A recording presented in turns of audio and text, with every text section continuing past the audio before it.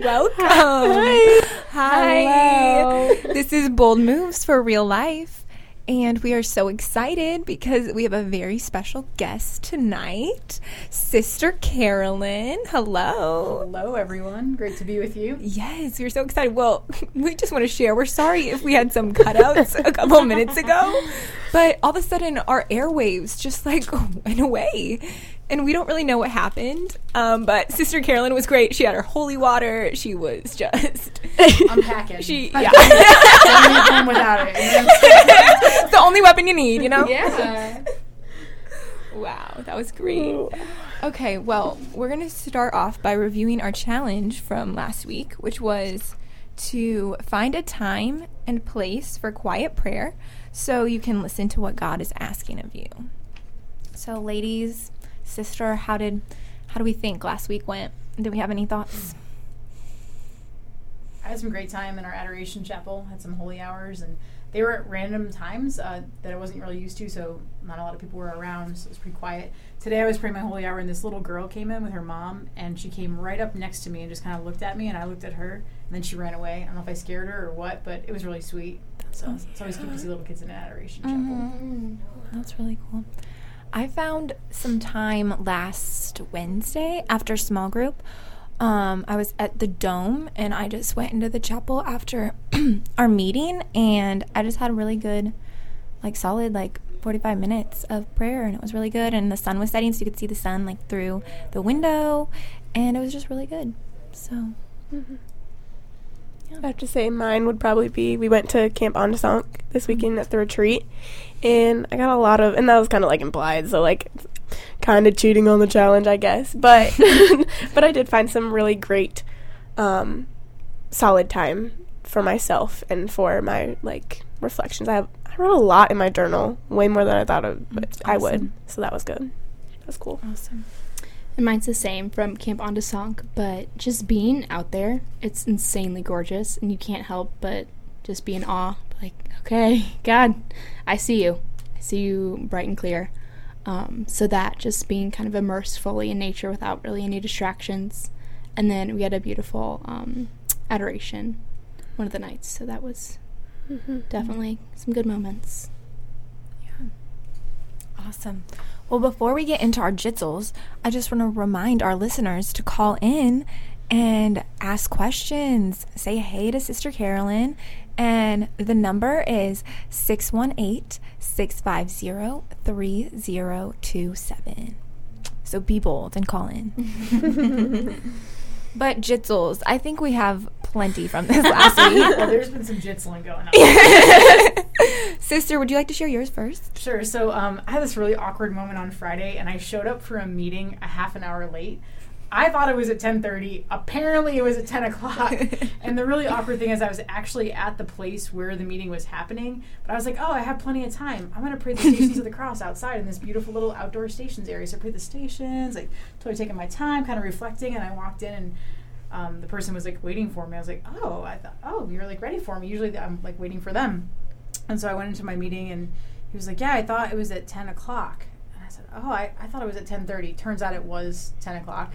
Saw that in my email when I got home. I was like, oh. So that was all fine and good. But then I was like, oh, man, it's Friday. And we were going to pray stations together as a community. And I just prayed stations. So it was kind of like a hot pocket. Pray stations twice, no big deal. But then I woke up the next morning, and I had a tick on me.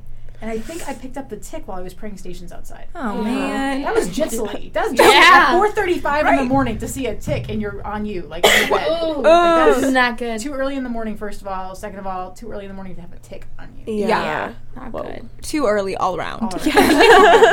Ooh. Wow. That is quite the jitzel. It is. For sure. Yeah. Well, Mary Rose and I experienced several jitzels at Camp Ondasonk. Mm-hmm. We decided to go on a hike. On a hike, and yeah. it was what? 5 of us, 5 girls, and then Nate, who is a senior here. He was the only guy that was with us. And we had this time. We had some free time, an hour, maybe? Mm-hmm. And so they're like, you can go exploring, go hiking, whatever. But, we have a holy hour at 10. And so we're like, okay, we'll just hike a little bit and then come back, back in time. Well, we start walking, and we find this, like, opening in this rock. Okay, that's where it started. So we went through this opening, and it was beautiful, right? Oh, it didn't even look like we were in Illinois. Was it was just- Narnia? oh, It completely. seemed like it. Narnia. And there was, like, Gorgeous. rocks and, like, a hill and, like, a river flowing down the rocks. And the moss felt like carpet. Sounds It was like it. vibrant, green, gorgeous. Yeah. And so then we're just like, okay, like, let's follow this and see where it goes. Yeah. And so we're following it, and I'm very clumsy. Like, very I was clumsy. such a nervous mother with Maggie as my responsibility. She had her hiking shoes on. I did have my hiking shoes. Those saved me a couple times. Yes. But so we were going, and then at one point, Brooke, love her, but she was like really determined on finding the source of the water, her and Nate, okay?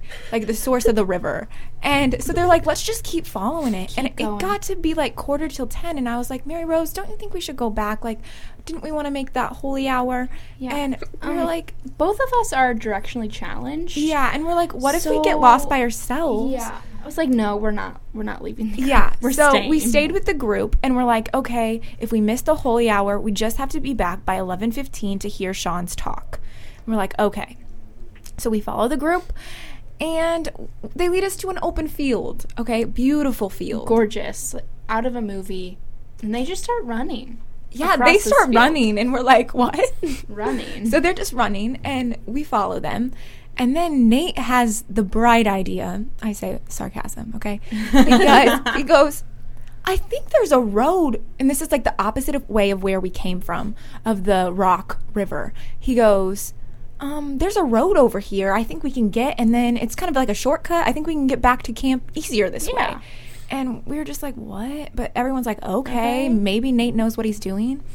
And, well, he didn't. I'm really sorry, Nate, if you're listening, but you really got us lost. Lost. Yeah. Keyword Lost. Because he was in denial for a little bit, like that he didn't get us lost. Yeah, but no. He did. Yeah. I think at one point we went in a huge circle. There was no road. We never found the road. No, road was gone. And then I was like, Nate, I have my phone. My phone is working. Can you please just look at the maps and like look at my GPS and get us back to camp? And he was like, I don't need it. And then he finally would like look at it and be like, okay, yeah, I know where we're going. And then he'd go a different place, like off a couple more steps, and he'd be like, yeah, I don't. And then at one point he was like, Brooke, distract them so they don't know we're lost. And I'm like, excuse me. Interesting. But then the real jitzel came when we still weren't back yet. We had a long way to go, and it just starts pouring, like monsoon pouring. down rain. And so we are drenched from head to toe. Raincoat didn't make any difference. No, raincoat didn't make a difference. Shoes were pools of water, quite squishy and sloshy. My hiking shoes did do pretty good with the water, I have to say. That was impressive. Yeah. But I think at one point I thought Mary Rose might have went down the river because she slipped on a tree and like tree branch, and she just kept sliding. And About to go into a waterfall. I was like, I don't really want to go for a swim right now. Jesus. Yeah. Jesus Help saved a us girl out. several times. So we ended up making our way back. We made it back about 5-10 minutes late for the talk, but they had sent out a search party for us, you guys. Yeah. And Robin thought, I think at one point, that we got kidnapped in a van. So we apologize for scaring them. Yeah. But we made it back. Biggest apologies. We learned that we should have just gone back the way we came and not listened to Nate. So, Sage advice. yeah, just be careful while you're hiking. That's the moral of the story. Yeah. But it was good times. And we found a waterfall on the way. Many waterfalls. Yeah. So Yeah. very beautiful. Beautiful. Yeah, I think my jitzel of the week is gonna have to be after holy hour, turning around and somebody going, "Yeah, the girls aren't back yet." Oh yeah, because Kenzie was not with us. Right. Yeah, no, I was in this holy hour and I was like, "Oh no!" Like, you mean the girls, as in the girls with Maggie out in the woods? So yeah, I looked at Jonah and I was like, if someone's back, like they sent like search parties out, a lot of search parties, and I was like, if nobody comes back with these girls, we're going out to find them. So yeah, You go, if Maggie was the leader, I don't know how I'm going to put myself in her head. yeah, I was like, there's literally like, I can't think like Maggie. So I was like, you know what, scratch that. I think what we should do if we go, which we ended up not, because thankfully they made it back safe. But I was like, if we do have to like go out there, what we're going to do is go. And whichever way we think we should go, we're going to go the opposite way. And maybe we'll find them. Sage advice. So yeah. That was great. All right, good jitzels. Wow. All right, now we have fun and fresh. Mary Rose, take it away. Thank you. Okay, so also kind of on the topic of Camp on Desonk, on our way down in Maggie's car was Maggie, obviously, me, Father Rob, and Sean. And we were all taking turns playing our favorite song. And Father Rob goes, "Oh, I got a good one for you." Like, okay. So I put it into YouTube, and it's Hosanna by Kirk Franklin. I'm like, okay, this will probably be, like, beautiful. Right. Great, like, meditation song. So it comes on, and the first line out of the singer's voice is, "Let me hear you make some Holy Ghost crazy noise." And it just erupts. And into Father this Rob is just whole like thing. cracking up, like So unexpected. So if you want, sneak peek.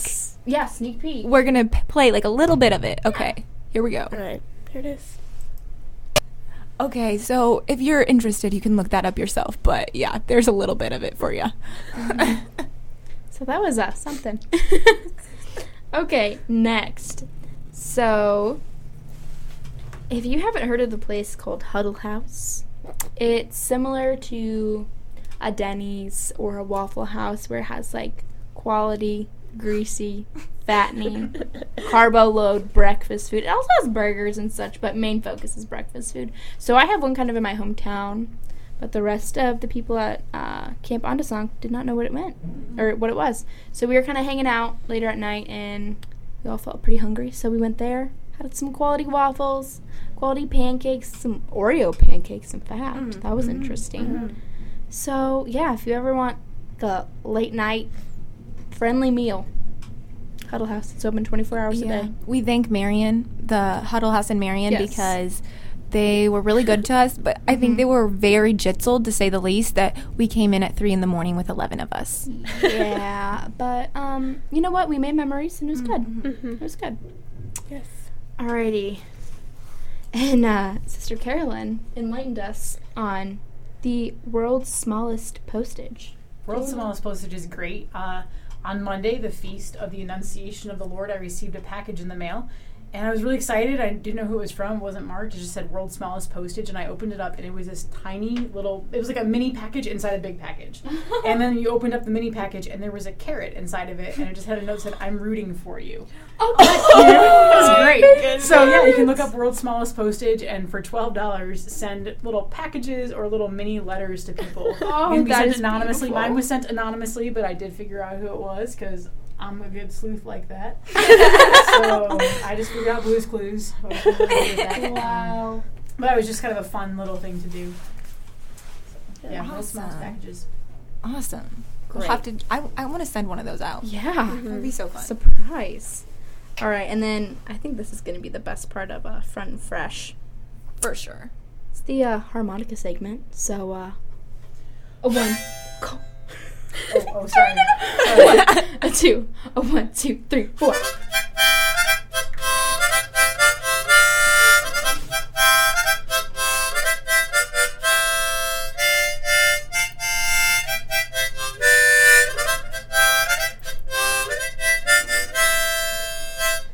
Yes, thank you. Sister so Carolyn much. is Never know so when you need a good. harmonica. Oh, It right. makes Never everything know. better. Great. Well, thank you so much for performing for us. Good, anytime. Beautiful.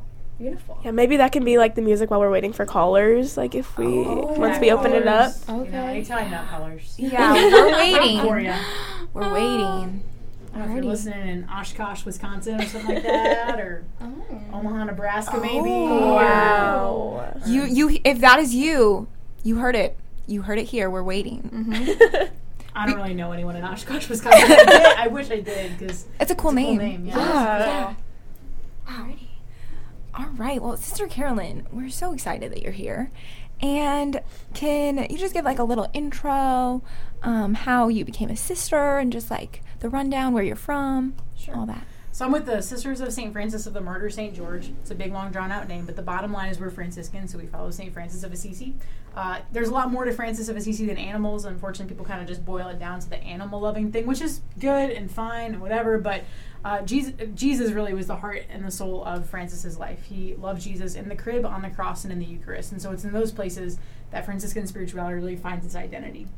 Identity. We're going to talk about that a little bit later. But anyway, so I went to Franciscan University of Steubenville in Ohio after college. I'm from Rhode Island originally, oldest of 3 kids.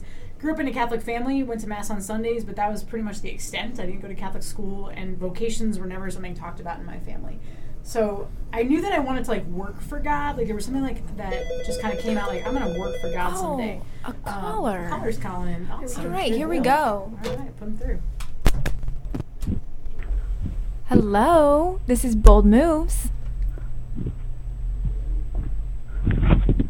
You're on the air.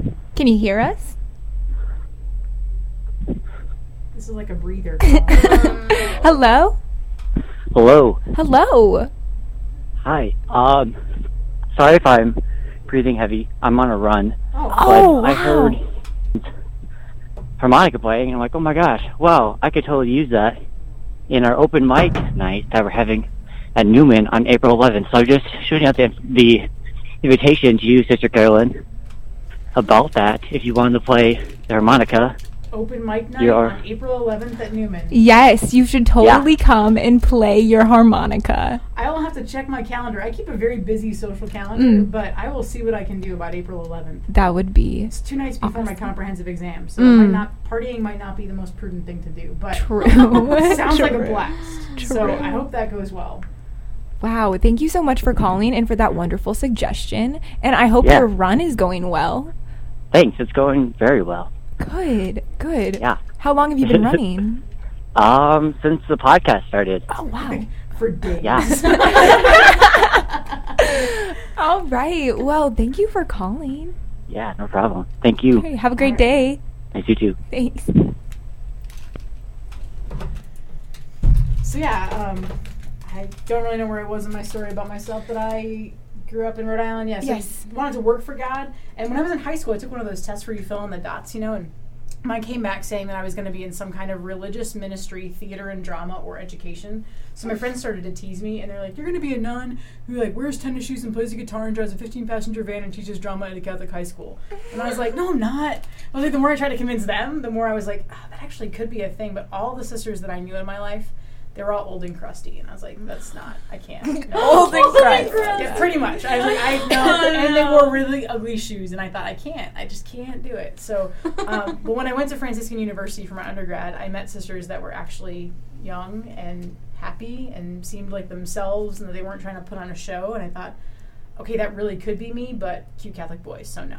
So I dated a couple of them, and the more that I had what I thought would make me happy, the more the Lord showed me that what He had would make me more happy. Oh, wow. And so after I graduated from college, I had my dream job and my dream boyfriend. I was working at a parish in Tennessee as a director of religious ed and youth ministry, and life was so good. And then it was just like I was still wrestling.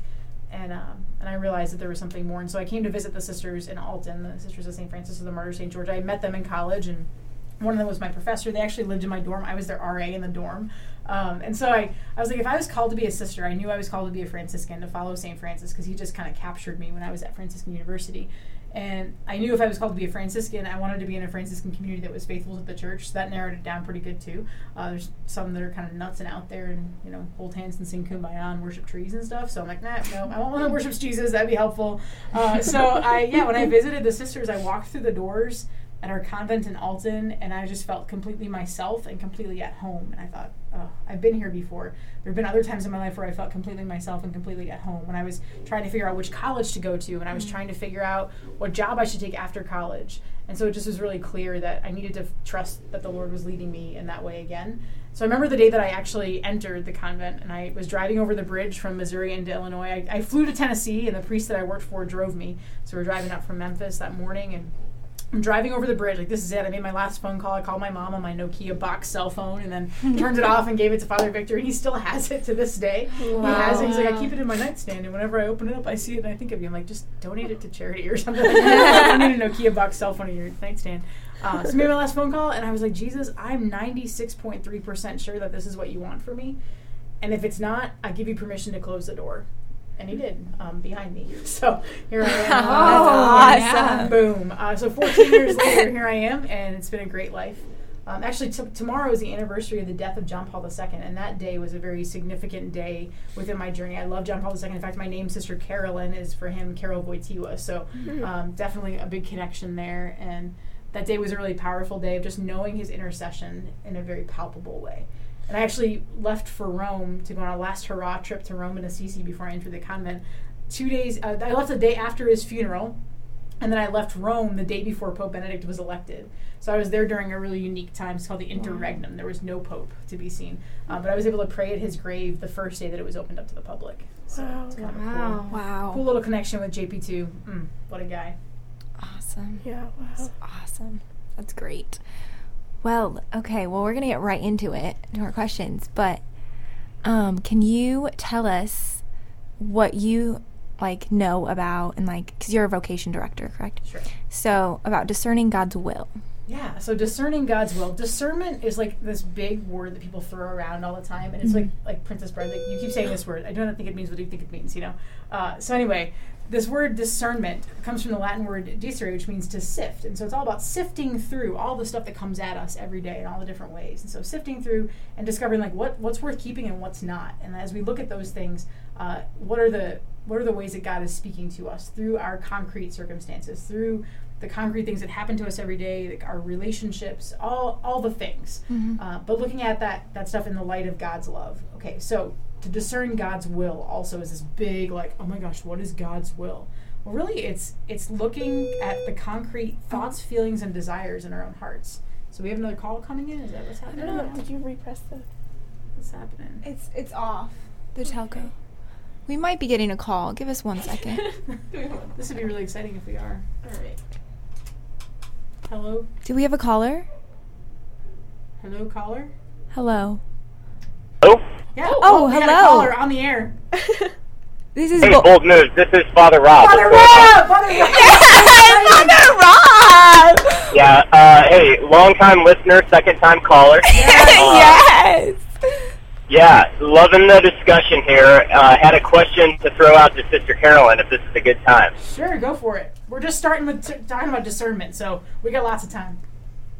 Wait, sorry, you're starting to talk about what? Discernment? Oh, perfect, Yeah. perfect. Well, I was trying to figure out the number, but the last I had heard was when you were talking about John Paul II, and so maybe if you could just share your thoughts on if you think, St. John Paul the Great could say something to anybody listening to this, but specifically any student at SIUE or any college student. What do you think his message to him, today would be? Oh, I know what his message would be, because it's his message, perennially, and that message is, be not afraid. He said that all the time because he knew we'd forget it, and he said it all the time because we needed to hear it. And I think college students in particular, especially here at SIUE, but anywhere, young adults, we all need to be reminded every day, be not afraid, because fear is the enemy of love, fear is the enemy of greatness, and fear holds us back from so much. But if we live into the reality of who we are in the light of God's love for us, we have nothing to fear because we have a Father who loves us. So, boom, be not afraid. And the other piece that kind of goes along with that oftentimes with JP2, he would tell us to put out into the deep. So don't play around in the shallow end, that's boring. But go out into the deep water, that's where all the adventure is. And we can go there because we're called to go there. It's not just I'm going to choose to go be dangerous, but it's letting the Lord lead us into this place of adventure, and that's a place of encounter as well. Wow. Beautiful. Actually, those are the two phrases that are engraved in the ring that I wear to symbolize my perpetual vows. Be not afraid and put it out into the deep. Just as a reminder that every day when I look at this ring on my finger, I need to be reminded of that every day. Because it's so easy to just go back to the shallow end to play it safe. But risk is how we grow, and there is no love without risk. Awesome. Great. Yeah, thanks for your question, Father. Really good. Thanks for calling in. Yeah, absolutely. Sister, did you also know, because have you ever heard of Bishop Robert Barron? Do you know who that is? I think I heard about something, maybe on the YouTube. Have you, heard that on the name interwebs before? Or something. I don't know. Oh, maybe on the intranet? Okay, Yeah. yeah. But that's actually the two phrases that he put in the St. John Paul the Great Chapel at Mundelein. Did you know that? I did know that, because one time I was at that chapel, and I didn't know you at that time, and you were just, praying the rosary up front, and I was like, I think that guy's from my diocese. But he's praying the rosary, so I'm just going to let him keep praying. And That's look at right. us now. That's We're right. friends. It's crazy. It is crazy. It is crazy. So, well, good deal. Well, God bless you guys. I'll let you get back to talking about discernment, but I just wanted a little bit more of a jam session on John Paul II Yeah. before you moved on too And much. we want to wish you, Father Rob, a very happy birthday tomorrow. You share a special day with JP2. I mean, he died that day, but you were born that day. So. Wow, yes, we There's love that. you, Yeah. and Yeah. we want to wish you a happy birthday. Hey, thank you very much. Thank you very much. It'll be a great day. And yeah, John Paul II, he died on my 18th birthday. Boom. And yeah, And this is- boom. That's yeah. right. What else do you say? Also something we kind of have in common because Mother Teresa died on my 16th birthday. So, like, saints die on our birthdays. What's that, you know? I don't know. Yeah, that's amazing. That's amazing. So They were friends, But, we're friends. It's just kind of cool like that. Yeah, it's like it is. meant It to- is. It's the Catholic life. Yeah. Good. Hashtag Catholic life. Boom. Yes. I think I Yes. jittled some people tonight here at this at the Muck. We had dinner together here at the Muck, and I think people like did not quite know what to think when they saw me walking through here. It was great. It was good times. Catholic Yeah. Were you life. wearing glasses or something, or why did Yeah, you it must have jittle? been the glasses. It must have been the glasses. Okay. All right. And my Gotcha. Groucho Marx Yep. mustache that I had on, you know, like a little disguise. Had to be Good it. deal. Good deal. That's awesome. I'm glad you're there, and bold moves. Just well done. I've enjoyed the heck out of the show so far. Thank you. Awesome. Okay. All right. God bless y'all. See ya. All right, Thank easy you, going. see ya. What a guy. Father Rob Johnson. Such a guy.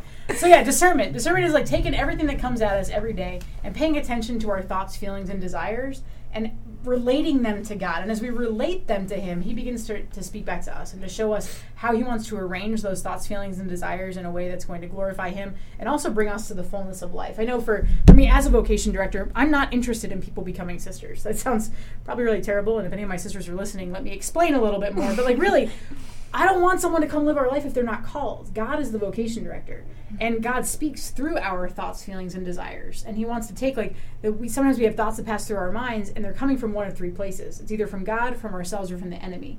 And He wants to show us what that is. So I hold up, okay, Lord, I have this thought. I'm going to hold it up to you. What do you think about it? And if it matches what He thinks about it, then I can go with it. But if it is contrary to what He thinks about it, so if I'm like, man, I failed the test today, and I'm feeling like a real idiot right now, I can hold that up to God. I bring that thought to God, and He's not going to agree with that. And I can say, okay, that's not from you. One of my favorite scripture verses is from the book of Revelation. We pray it actually every Thursday evening as part of evening prayer. The accuser of our brothers is cast out. So the voice that accuses us, that tells us that we're bad, that tells us that we failed, that is the voice of the enemy every single time. And so when those kinds of things come up, you hold them up and you say, Lord, this is what I'm thinking right now. And He can just like shoot it down like, no, that's not. That is not you. That is not who you are, because I say you're someone different. I say that you're my beloved. So it's kind of the discernment process, and discerning God's will can't happen outside of a relationship with the Lord. That relationship has to be very real. And in the context of a real relationship with Him, then you can start to make some decisions and start to recognize, okay, these are the places that I come fully alive. St. Irenaeus of Lyon says, the glory of God is man fully alive. And so here I was, right? I'm living in Tennessee, have my dream job, my dream boyfriend. That should have made me happy, quote unquote. Like, yeah, should have made me happy. Everything that I thought would make me happy. But as I held up my thoughts, my feelings, my desires to the Lord, He showed me, yeah, your desire to be a wife and a mother is good, but let me show you how I want to fulfill that desire even more deeply than you could ever imagine. So it's like paying attention to that and like allowing that to be within a relationship, a conversation. And starting to, and then acting boldly. It really, discernment is about bold moves too, right? So we're discerning God's will, and we're saying, okay, like I think God might be calling me to be a sister. So it's a bold move to call a vocation director. It's a bold move to sometimes even look things up online, like maybe submit a little inquiry form, right? You know, like, that's bold. But discernment is all about taking one bold step after another, and not like a huge bold step, but like, you know what? Today my bold step is going to be I'm going to make this phone call. I'm going to spend a little bit of extra time in prayer. I'm actually going to talk to God about this uncomfortable thought and feeling that I'm having. I'm going to talk to Him about it. And then responding gradually, as we respond gradually, and bold move from this day, and bold move for the next day, and a bold move for the next day, all of a sudden we look back and we're like, dang, I like made some really big bold moves, but it's actually just little baby step bold moves. It feels more bold than it actually is 5 years from now when we look back at it. Yeah, wow. That's great. Yeah. Good. So yeah, discernment. And you're not in it alone, too. Discerning God's will is meant to be done, like I said, in relationship with the Lord for sure, but also, like I said, people like vocation directors are there to help. It's not... Vocation directors, however, are not there to tell you what God's will is. That's actually a very unhealthy thing. And if you ever meet a vocation director who does that, run the other way. And yeah, call 911. Maybe not that, but get out of there. Because a vocation director, like, I don't know God's will. I can listen with you, but I can't listen for you. And so with the young women that I'm working with, as they're sifting through and trying to figure out, is God calling me to live this life? We have 30 women coming on a retreat this weekend. It's crazy. I have no idea where they're coming. And this is like out of the woodwork, 30. It's the most we've ever had. And so just like to listen, allow them, give them a space to listen to the Lord, but also to be listening to him myself, and then to listen together. How is the Lord inviting you? Is he inviting you to come back for a second, more intense visit? Is he calling you to marriage? Is he inviting you to transfer schools next year? Whatever. Discernment of God's will is not just about your big V vocation, whether you're called to be a priest, sister, called to be married, but it's about, what is my daily vocation? How do I daily open myself to receive God's love and respond to his love on a daily basis? Oh, I love that. I've never really thought about that. A daily vocation. Yeah. One of my St. Ignatius of Loyola is a great saint, teaches us a lot about discernment, actually. And most of the discernment that he talks about is that daily kind of discernment. It's not the big V vocation discernment. It's the daily, like, where did I see God's presence, love, and action? He gives the practice of the examine, this examine prayer that we would pray every day before we go to bed. And it's not like an examination of conscience where you're looking at what are my sins, but it's, what am I grateful for today? And then it's kind of, the best way I can describe it is actually it's like watching film if you're an athlete, right? So why do you watch film? You watch film to see where you've succeeded on the field and where you failed on the field, and also to watch where your enemy is strong. You want to find out, like, what are the tactics of the enemy? How are they better? Like, how are they better at me, better at this game? And how can I then respond to those tactics and to what the enemy's doing? The opponent. We won't call the opposing team the enemy per se, but for the sake of the spiritual life, we're talking about Satan. We're talking about the enemy. What are his tactics with me? How does he know how to get me? There's a great book, by the way, by C.S. Lewis called The Screwtape Letters. If you haven't read it, I don't like to read, so if I recommend a book like this is really big, like, it's a good book. It's worth reading. But it's like a senior devil writing to his nephew, who's a junior devil, and like teaching him how to tempt the subject, you know? Wow. So like, this is what you want to do. And reading that book actually opened my eyes a lot to some of the subtle little lies and subtle little movements of the enemy. Wow. Helped me to up my game on the field, have some more victories. Nice. Nice. All right, so we just want to open it up again to callers because we love hearing from you. So just open it up for an opportunity here. Sometimes it is hard to speak about discernment in abstractions. Like, it's so personal. It's such a personal journey. So it's a journey of the heart to be undertaken with the Lord, but also with the help of a good spiritual director or someone who you trust, who knows the Lord and knows how to listen, can shoot down. I have a spiritual father who says he likes to sit as just on the back porch of a cabin and just like shoot down all the lies of the enemy for his kids to protect them. So it's pretty great. That's awesome. I did that for someone yesterday, and she goes, I told her that image, and she goes, I'm just picturing you, like, on a cabin in Georgia, like, sitting on the front porch with a mason jar full of sweet tea and a big old shotgun, and just, like, just shooting them down. Great imagery. Yeah. Nice. All right, so Mary Rose, you want to ask the next question we have? Yes. Okay, so the next question is, how do you view God as a father? Right, so we know that through Revelation, God is Father, Son, and Holy Spirit, this Trinity. And for me, knowing Jesus was always very concrete. Like, we have pictures of him, and he probably didn't look like he does in a lot of the pictures and stuff like that, but there's this very concrete, the Word becomes flesh, and so it's easy for us to envision that.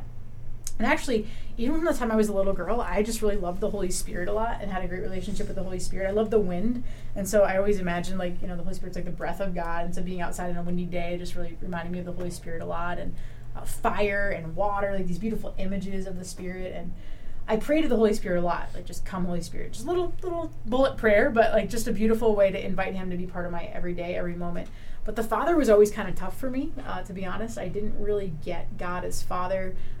Could learn about him, could look the stuff up in the Scripture about him. Jesus is really the one who shows us the face of the Father. But my idea of father was very much skewed by just the experiences that we have in daily life, right? The experience of like maybe a dad who's not as attentive to us as we would like or as we would need, or like you just like wish your dad would say this one thing, and you know, these memories sometimes of like my dad just being the authoritarian figure in my house and stuff like that. So my idea of father was just kind of like, it's not quite there. So I knew that I needed to meet God as father. All of us, right? So if we want to discern our vocation, our mission in life, we have to know who we are. We have to know our identity. And in order to do that, we have to do that through relationship. It's within our relationship with the Lord that we learn who we are.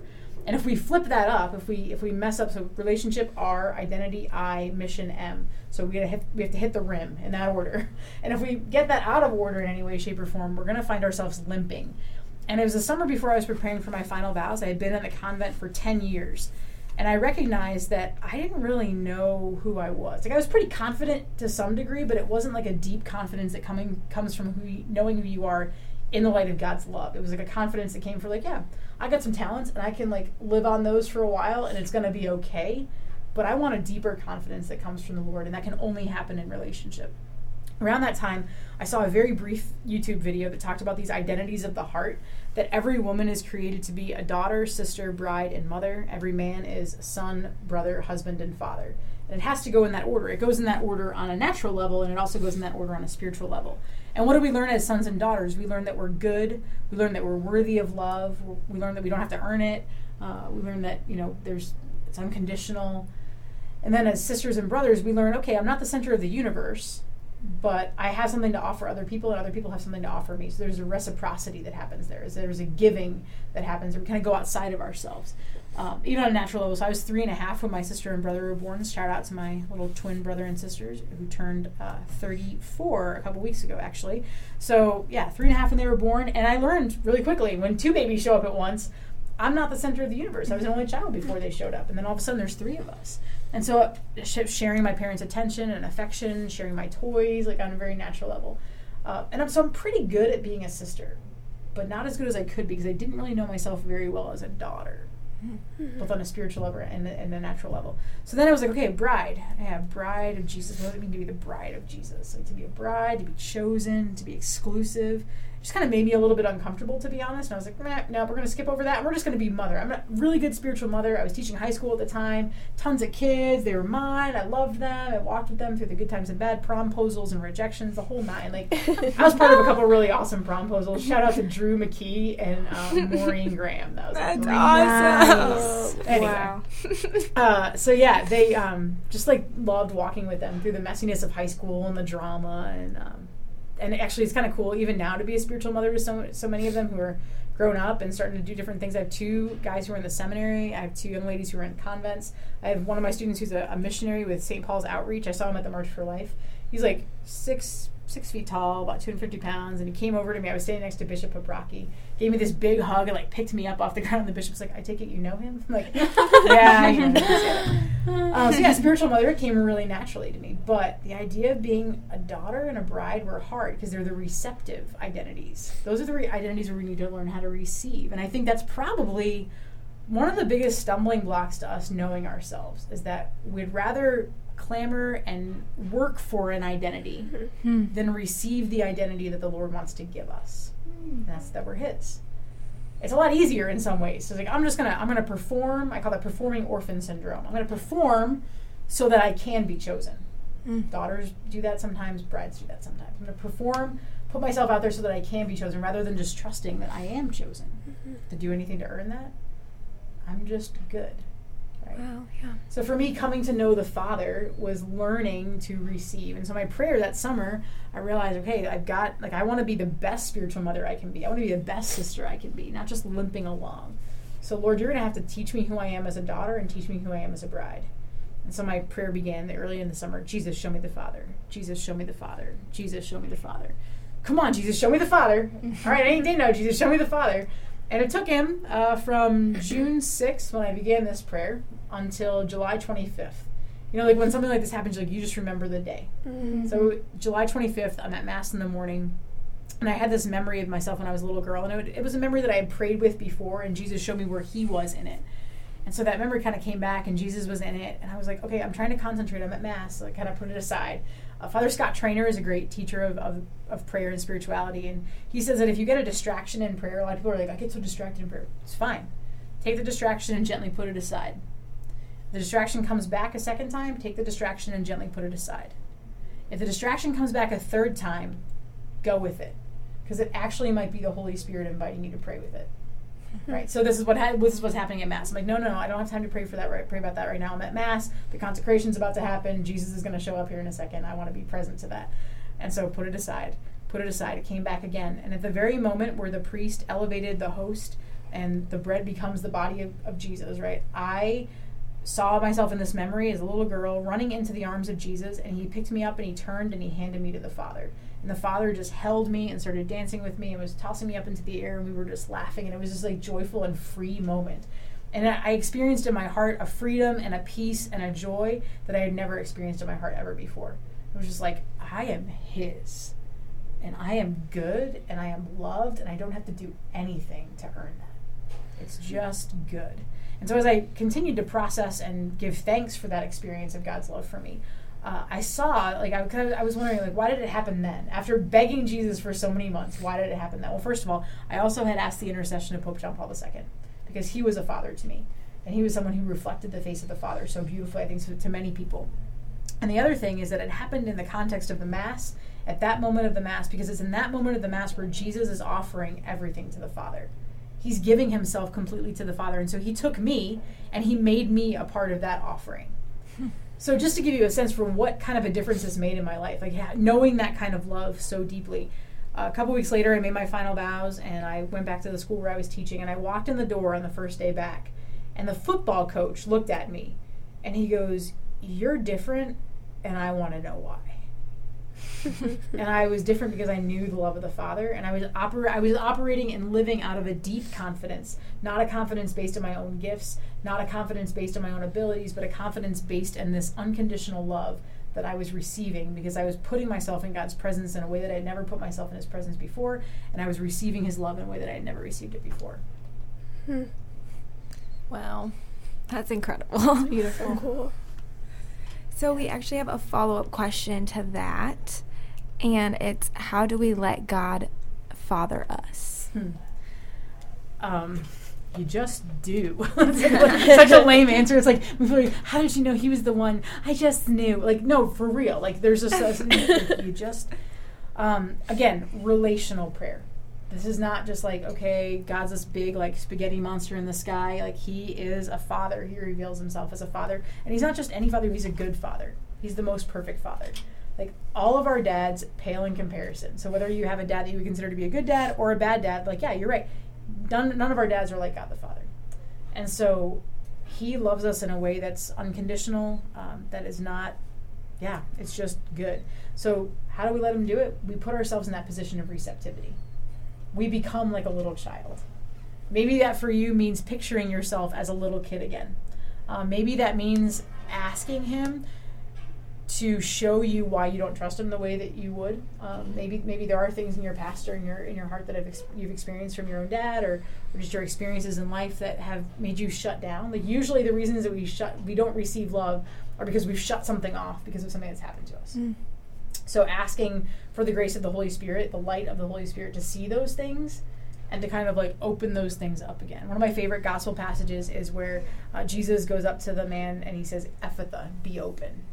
And just to let Jesus say that to us, to open up all those spaces so that the love of the Father can flow through those places. Another thing, too, is just trusting in God's providence and giving him the opportunity to give us good things. And recognizing that when we do receive good things, that it's from the hand of our Father. So we were at Seek all together, kind of a cool, just like random fun thing. The hotel that the sister that I was with, Sister Caritas, and I stayed in was an old train station. And some of the hotel rooms were actually train cars. Really cool. So she had looked this up beforehand, and she's like, "Wouldn't that be so cool if we got one of like the hotel train car rooms?" And I was like, "Sister, I mean, that'd be really cool, but they're probably a lot more expensive." And we just got like the base room, like we're at this conference, and And she goes, okay, well, like, God can do what he wants. And we checked into that hotel, and we got one of the train card rooms. And That's so just like a little way that Yeah. the Father wanted to love us and wanted to, like, delight his little girls with this little gift of, like, staying in a train car. That's so sweet. So just, trusting that the Father wants to give us good things and that he wants to surprise us with his love. Like, one of my prayers at the end of the day oftentimes is, like, Father, remind me how you surprised me with your love today. Or in the morning. that's a like, good one. Father, surprise me with your love. He's a God of surprise. Pope Francis says that all the time, that God is a God of surprises. And think about a dad who goes on a trip, right? He comes home and the daughter's like, what'd you bring me, Daddy? Like, he gives surprises. Dads like to give good gifts. And so trusting in the good gifts that the Father wants to give us. That's great. It is. And beginning to see everything as gift. That everything is gift. Even the things that we wouldn't necessarily. A couple years ago, the Lord took me through a really intense time of healing in my life, looking at some really hard things that I never wanted to speak about out loud. But it was probably one of the hardest times in my life, but also one of the most beautiful times in my life, and I wouldn't trade it for the world. Or I can look back on some of my hardest days as a sister over the past 14 years, like whether it be in the apostolates and the work that I did, or whether it be in the community living situation. Like, there are some really hard times, and I look back and I say, Father, thank you for even that. Not despite that, but because of that. Like, thank you for those things and those places, because it's in those things and those places that I probably could see and experience your love even more tangibly. And Father Rob, since you're listening, I mean, we got to talk about Saint Therese a little bit, I guess. Saint Therese, of course, is the great saint of spiritual childhood. Teaches us how to turn to the Father as a little child and just to be a child in his arms. Yeah. To rest. That we can trust God so much that we can rest with him. That's good. It's a beautiful psalm. Rest in God alone, my soul. I think it's Psalm 62, but don't quote me. Google it. Thank you so much for all of this. So good. So good. I'm gonna go back to listen to this a lot. Yeah. Yes. Yeah, it's so easy that it's hard, actually. It's one of those things, like, it's so easy, but yet it's so hard. But it's not God that makes it hard, it's us. Like, every single time. Mm-hmm. Every single time that I'm like, oh, it's so complicated, I'm like, oh, it's because I'm complicated. Yeah. It's not because God is complicated. It's because I'm complicating this mess.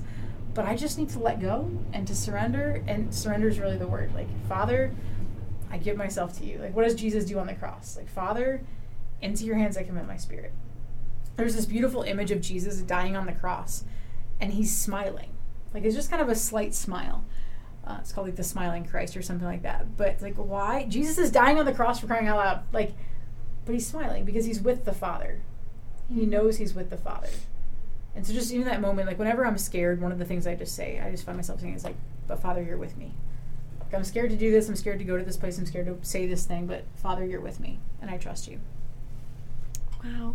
That's so crazy that you said that, because when I was in the chapel the Wednesday when I was praying after small group, I had never really thought of Jesus on the cross being peaceful, really. I've always looked at it as kind of sad, or sometimes I don't like looking at the cross, in all honesty. It kind of makes me uncomfortable.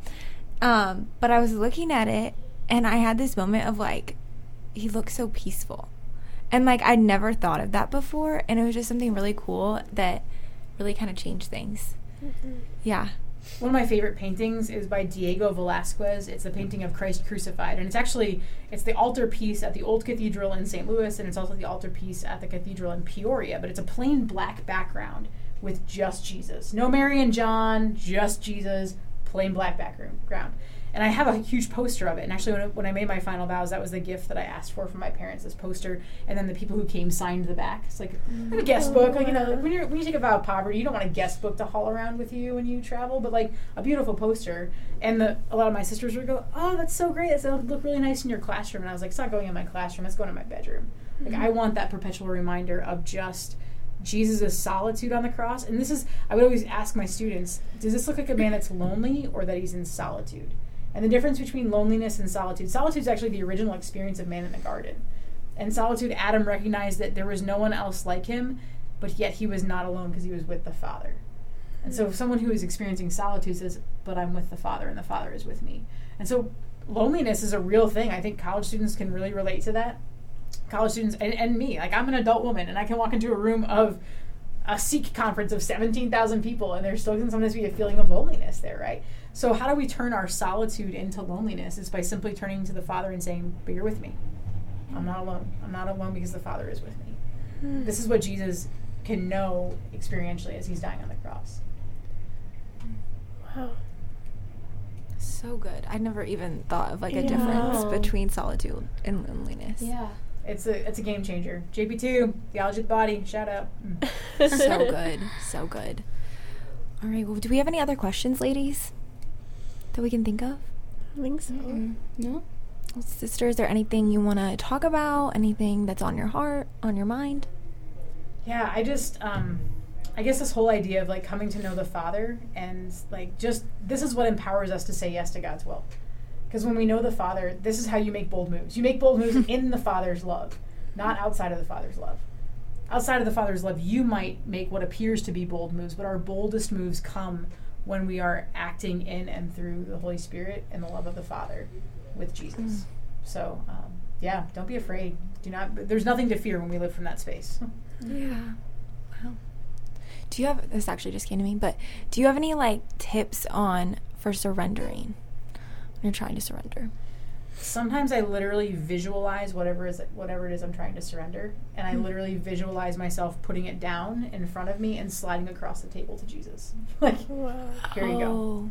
That's good. I pray with my hands open quite a bit too. Like that's where our hands go, where our hearts go, our hands follow, and similarly where our hands go, our hearts follow. And so, okay, if I need to surrender something, like simply to open up my hands and say, okay, you take this. And I remember even the first time I visited the convent, I knew I was supposed to enter, and I went to Mother and said, I'd love to come. You all teach. I have a degree in theology and religious education, so it would work real well. And she said, you have to come even if it means you never teach again, because it's not what you do, it's who you are. Vocation to religious life is not a job. Vocation to religious life is a state of being, and then whatever we do flows from that. And so I walked away like the rich young man in the gospel we had a couple weeks ago. The rich young man who looks at Jesus and says, what do I have to do to get to heaven? And Jesus tells him, follow the commandments. And he's like, all right, I'm already doing that. Great. And he says, well, if you want to be perfect, go sell what you have, give your money to the poor, and then come follow me. And the gospel tells us the next line is that he walked away sad because he had many possessions. And when I drove away from Alton, Illinois on September 5th, 2004, I drove away sad because I was not willing to give up my love for teaching.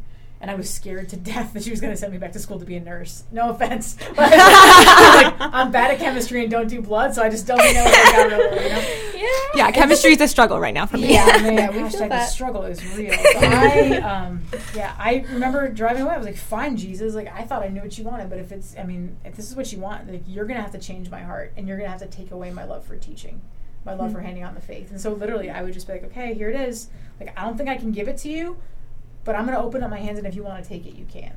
And so sometimes we have to start there. Sometimes surrender is not like, okay, Jesus, I surrender this to you. It's, I want to surrender this to you. Or I want to surrender this to you. Or I want to surrender this to you. And like go back as far as you have to, and gradually just open up your hands and let grace move in your heart.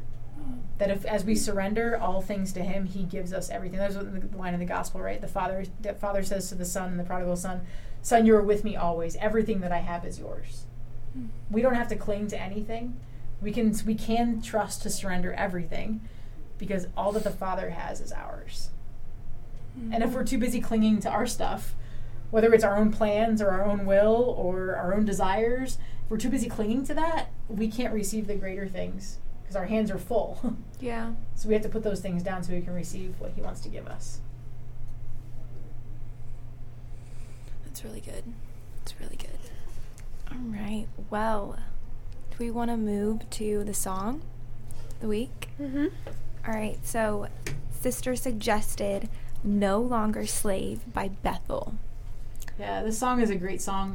The refrain is just like, I'm no longer a slave to fear, I'm a child of God. Because the more we know our childhood, our divine childhood, that we are chosen, that we are called, the more we can look to the Father and say, yep, I got nothing to fear because you've got me. And I'm not a slave to this. Like, there's nothing that can hold me down because you've set me free. And so in the light of your love, I am free, and I can sing and I can dance and just be with you. Mm-hmm. Awesome. Here we go. All right, here we go. All right.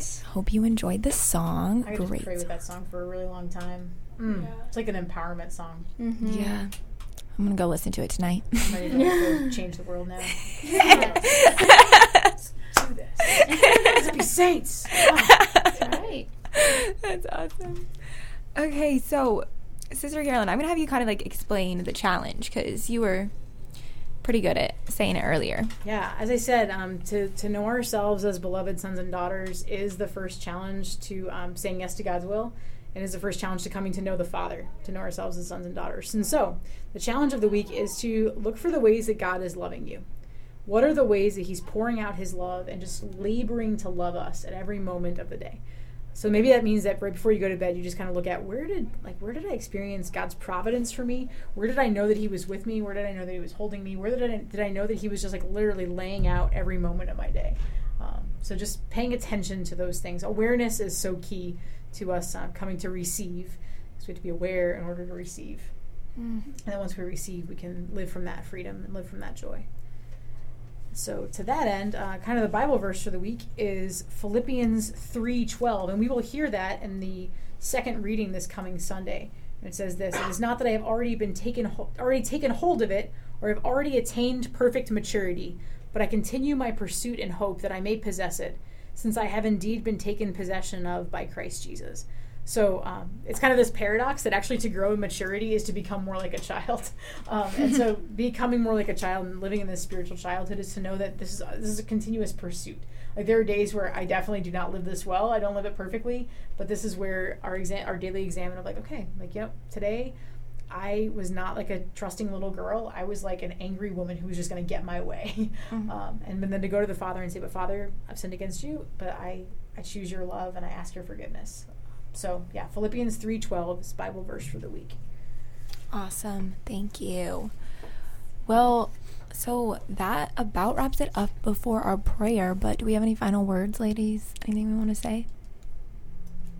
Just a big thank you to Sister Carolyn for coming with us.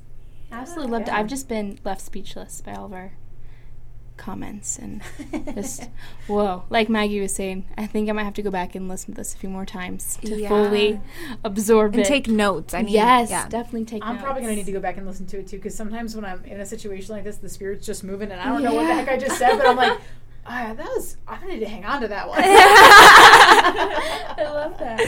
So yeah, no, thanks for the invitation. It's so good to be with you, and so good to walk with you on this journey, like as sisters in Christ, and just to open ourselves up to the Lord's love for us, and to experience His love in community too. It's such a beautiful gift. So thank you for that. It's awesome. Thank you so much. Well, so I think we are good for the prayer, right, ladies? Yes. All right, here we go. Well, take it away, sister. Sure. So let's just place ourselves in God's presence and trust in His love as He looks at us with love. In the name of the Father, and of the Son, and of the Holy Spirit, amen. Heavenly Father, you are good, and we are yours. And so this is enough. We open our hearts to receive your love. Show us who we are in the light of that love. Teach us to sing and dance with reckless abandon as little children. Teach us that we don't have to do anything to earn your love. Teach us to trust that your love is always enough. Teach us to be open to receive, and give us the gift of your Spirit to continually move in our hearts to make a space to receive that love that you want to pour out. Jesus, we give you permission to love us. We give you permission, and we ask you to show us the Father. Give us the gift of your Spirit. Father, we surrender all things into your hands. Take care of everything. In Jesus' name we pray. Amen. In the name of the Father, and of the Son, and of the Holy Spirit. Amen. That was beautiful. Beautiful. Well, as always, thanks for listening, and it's been real from Maggie, Mary Rose, Sister Carolyn, And Mackenzie. and always remember to be authentic, Be faithful. and be bold.